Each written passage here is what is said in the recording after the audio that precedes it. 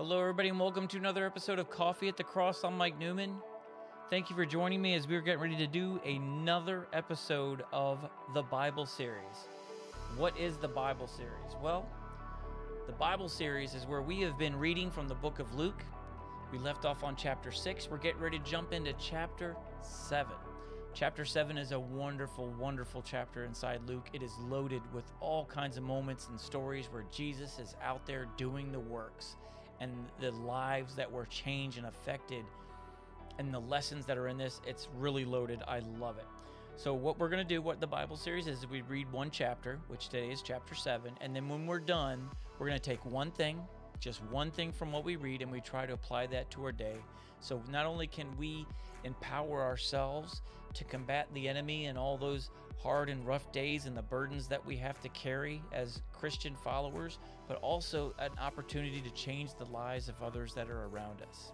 So that's what we're going to do. And today we're going to jump into chapter 7.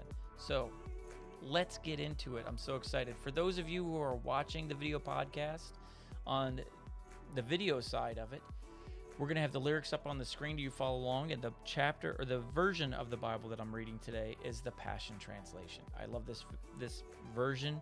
You can feel the love written in every word and the passion for Jesus and the Gospels in this. So without further ado, let's get right into it in Luke chapter 7. Amen. All right. So it starts off with Verse 1, after Jesus finished giving revelation to the people on the hillside, he went on to Capernaum. A Roman military captain there had a beloved servant who he valued highly. Who was sick to the point of death. When the captain heard that Jesus was in the city, he sent some respected Jewish elders to plead with him to come and heal his dying servant. So they came to Jesus and told him, "The Roman captain is a wonderful man, who, if anyone deserves a visit from you, it is him. Won't you please come and heal his servant? For he loves the Jewish people. And he even built our meeting hall for us." Jesus started off with them, but on his way there, friends of the captain stopped and delivered this message. "Master, don't bother coming to me in person, for I am not good enough for you to enter into my home. I am not worthy enough to even come out to meet one like you. But if you would just speak the word of healing from right where you are, I know that my servant will be healed. I am an ordinary man, yet I understand the power of authority, and I see that authority operating through you. I have soldiers under me who obey everything I command. I also have authorities over me whom I likewise obey. So, Master, just speak the words of healing, and they will flow." Jesus marveled at this. He turned around and said to the crowd who had followed him, "Listen, everyone. Never have I found among the people of God a man like this who believes so strongly in me." Jesus then spoke the healing word from a distance. When the man's friends returned to the home, they found the servant completely healed and doing fine. Shortly afterwards, Jesus left on a journey to the village of Nain, with a massive crowd of people following him and his disciples. As he approached the village, he met a multitude of people in a funeral procession who were mourning as they carried the body of a young man to the cemetery. The boy was his mother's only son, and she was a widow. When the Lord saw the grieving mother, his heart broke for her. With great tenderness, he said to her, "Please don't cry." Then he stepped up to the coffin and touched it. When the pallbearers came to a halt, Jesus spoke directly to the corpse. "Young man, I say to you, arise and live." Immediately the young man moved, sat up, and spoke to those nearby. Jesus presented the son to his mother, alive. A tremendous sense of holy mystery swept over the crowd. They shouted praises to God, saying, "God himself has blessed us by visiting his people. A great prophet has appeared among us." The news of Jesus and this miracle raced throughout Judea and the entire surrounding region. John's disciples, this is John the Baptist, John's disciples had reported to him in prison about all the wonderful miracles and the works Jesus was doing. So John dispatched 2 of his disciples to go and inquire of Jesus. When they came before the master, they asked him, Are you the coming Messiah we've been expecting? Or are we to continue to look for someone else? John the prophet has sent us to you to seek your answer. Without answering, Jesus turned to the crowd and healed many of the incurable diseases. His miracle power freed many from their sufferings. He restored the gift of sight to the blind. He drove out demonic spirits from those who were tormented. Only then did Jesus answer the question posed by John's disciples. Now go back and tell John what you have seen and heard here today. The blind are now seeing. The crippled are now walking. Those who were lepers are now cured. Those who were deaf are now hearing. Those who were dead are now brought back to life. The poor and broken are given the hope of salvation. And tell John these words: the blessing of heaven comes upon those who never lose their faith in me, no matter what happens. After John's messengers departed, Jesus spoke about John to the audience crowded around him, saying, "What kind of man did you expect to see out in the wilderness? Did you expect to see a man who would be easily influenced and shaken by the shifting opinions of others? Who did you go there to see? Did you expect to see a man decked out in splendid fashion of the day, living in the laps of luxury? Or did you discover a true prophet out in the lonely wilderness?" Yes, John was a legitimate prophet. Even more than that, he was the fulfillment of this scripture. See, I am sending my prophetic messenger who will go ahead of me and prepare hearts to receive me. Throughout history, there is never found a man as great as John. Yet those who now walk in God's kingdom realm, though they appear to be insignificant, will become even greater than he. When the common and disreputable people among the audience heard Jesus say this, they acknowledged that it was the truth, for they had already experienced John's baptism. But the hearts of the Jewish religious leaders and experts of the law had rejected the clear purpose of God by refusing to be baptized by John. Jesus continued saying, "How could I describe the people of this generation? Can't you see? You're like children playing games on the playground, complaining to friends.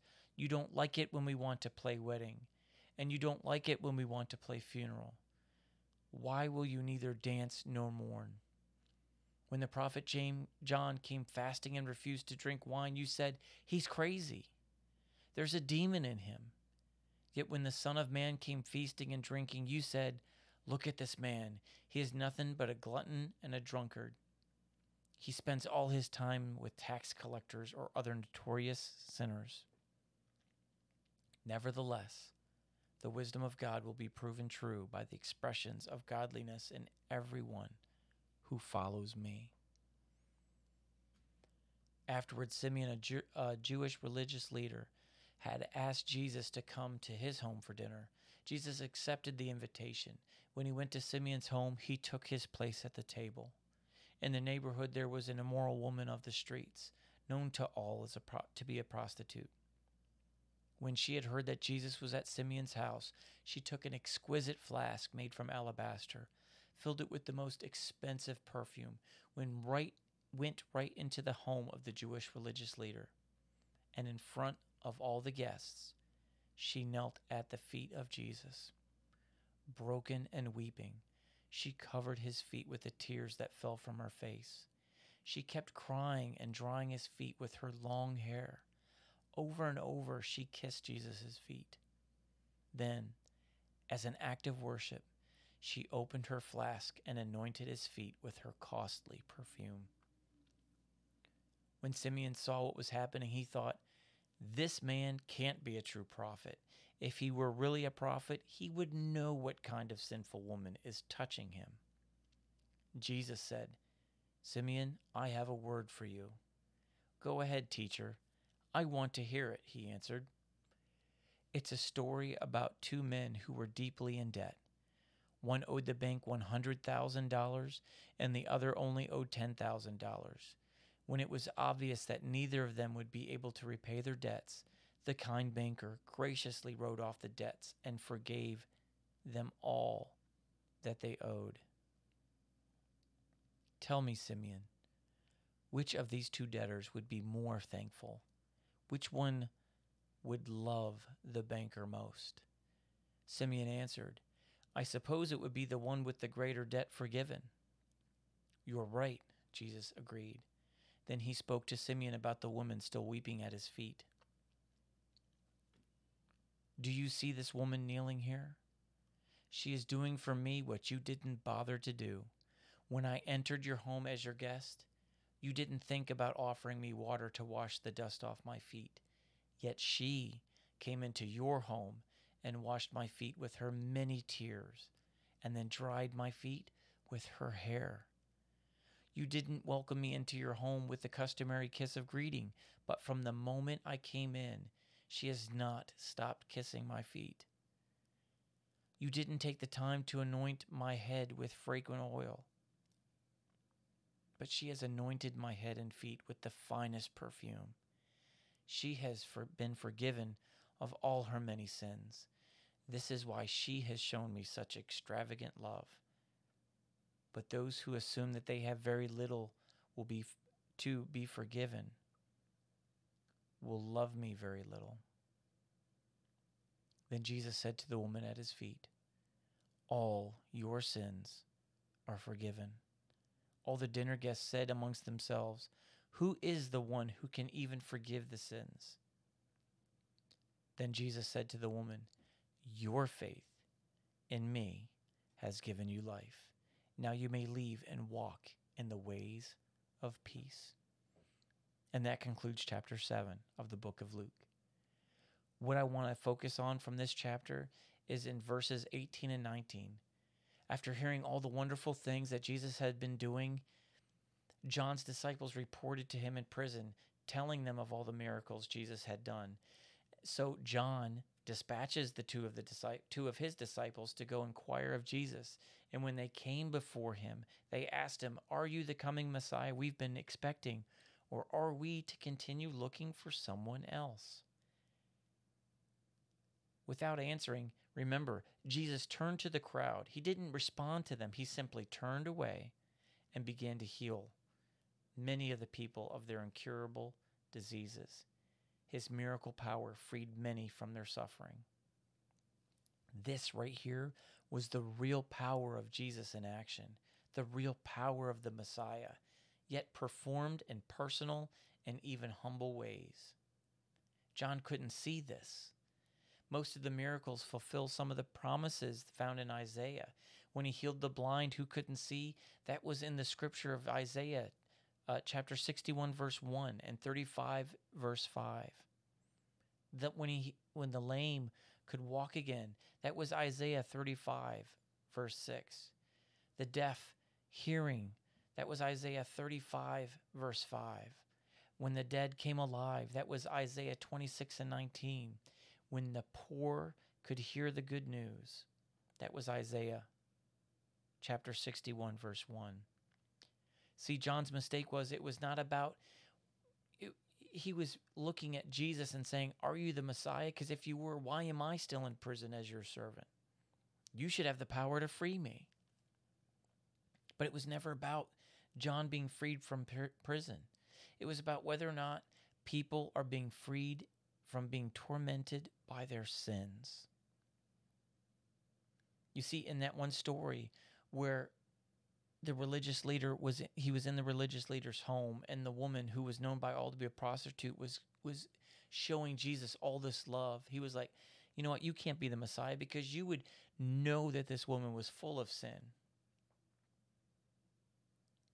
You see, they didn't look at her as someone to be saved, as a valuable piece, as God's creation, someone to be redeemed and restored. They looked at her as just garbage of society, waste, trash, broken, worthless. And yet, it was her actions that got Jesus' attention. That's the tormenting of sins, by sins over our life, and how society uses those against us. In verse 22, he said, "Go and tell John the things that you have seen and heard." Jesus wanted to assure John and his disciples that he was the Messiah, but he also reminded him that his power would be displayed mostly in humble acts of service, meaning the individual needs and not the spectacular displays of political deliverance. You know, we've seen it in the gospel where Paul was in prison and the earthquake had shook the prison and the gates had swung open and Paul had his freedom right before him. But rather than run to freedom, he chose to stay in that cell because he knew God's works were to be done. He just had this feeling like, you know what? I may be in a prison cell in this world, but God's works can still be done here. And the jailer that was responsible for holding Paul in that cell, fearing that they had all escaped, drew his sword to kill himself because that was the punishment for escaped prisoners by the jailer, under the jailer's care. If they escaped, their sentence was death. So he was ready to draw his sword and kill himself. And Paul shouted out, "No, wait, we're still here." And it was by him staying that jailer was able to see God's love. Wait, you would do this for me, knowing that if you left, I would die, but you would gain your freedom, and you chose to stay. He couldn't recognize such love before that. He never seen such love, but it was Christ's servant that showed him something greater, something more wonderful. And John didn't see this thing. He didn't see this perspective. He was judging Jesus as the Messiah by whether or not he would come free him from prison. But Paul recognized that Jesus is the Messiah even when you're in prison. Just because you're going through something difficult doesn't mean Jesus is not Jesus. It means if you're in prison, be aware that there might be something that God needs you to do in your circumstance to help somebody else. John didn't see this. And what I want us to take away from this, how we can apply this to our week, to our day,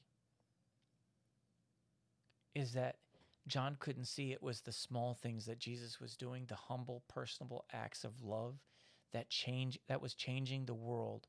That was the commandment by God. You see, the way of the Lord's service is the way of plodding, perseverance, and doing the apparently small things. What do I mean by plodding? It is to devote serious and sustained effort in the little things. It is the little acts of love, the selfless acts, staying a few minutes later to see if someone needs help instead of running off to do your own thing, staying to make sure someone is taken care of, asking them how they're doing, and after hearing their story, praying with them. Just an act of stopping and sacrificing a portion of your day to pray for them is huge.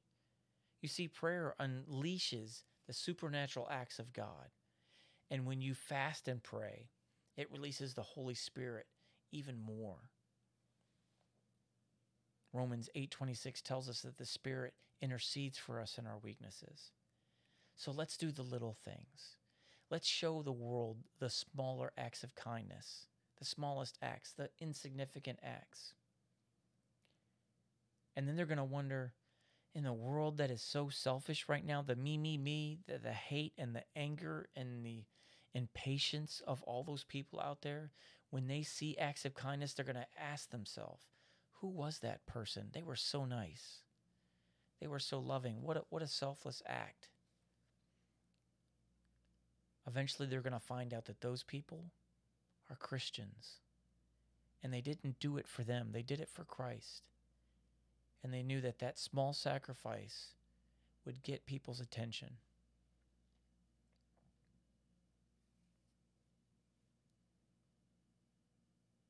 So let's go out and do that this week. It's the small acts, the small moments, to pray for somebody in their moment of burden, in their despair, in their torment of their sins. Let's be there for people. Let's go out and change the world by the small acts, not the big ones, the small, selfless acts. That's what Jesus was teaching John. Yeah, I could free you from prison and I can do all these big and wonderful things, but will God's work be done Or can I just turn around and serve those that are here? And John, while you're in prison, minister to those around you in the prison, the jailers. Your work can still be done there, because I'm here and I'm going to do this for the people. I'm going to heal and restore them. I am the Messiah. Now share that with the people in your environment. Don't worry about where you're at. Seize the opportunity to help people find out where they're at and where they could go, where they can get to, the joy that awaits them if they just let go and give it to God. Okay, so that was John chapter 7.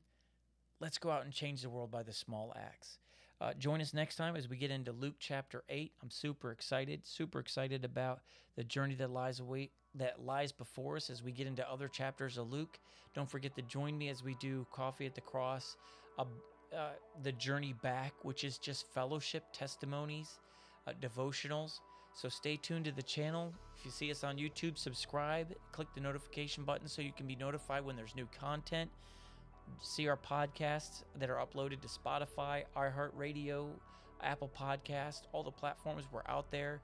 You can go to Anchor FM and look for Coffee at the Cross. But please, share and just let's get as many people on this channel as we can so we could help each other make the world a better place. And you don't have to do it by being a preacher, a teacher, or a worship leader. All you have to do is the small things, the small acts of kindness to show people that Jesus came for them, even for the little things, that Jesus cares for them enough to send someone to do something so small as open a door, a quick prayer for someone who is really struggling, a hug, a phone call, a text, whatever it is. Don't hold back because you think it's too small. Jump on it, seize it, and change the world. Have a blessed day. And don't forget to tell somebody somewhere this week that looks like they're really going through a rough time, that whatever you're going through, never forget, Jesus loves you. God bless, and thank you for joining.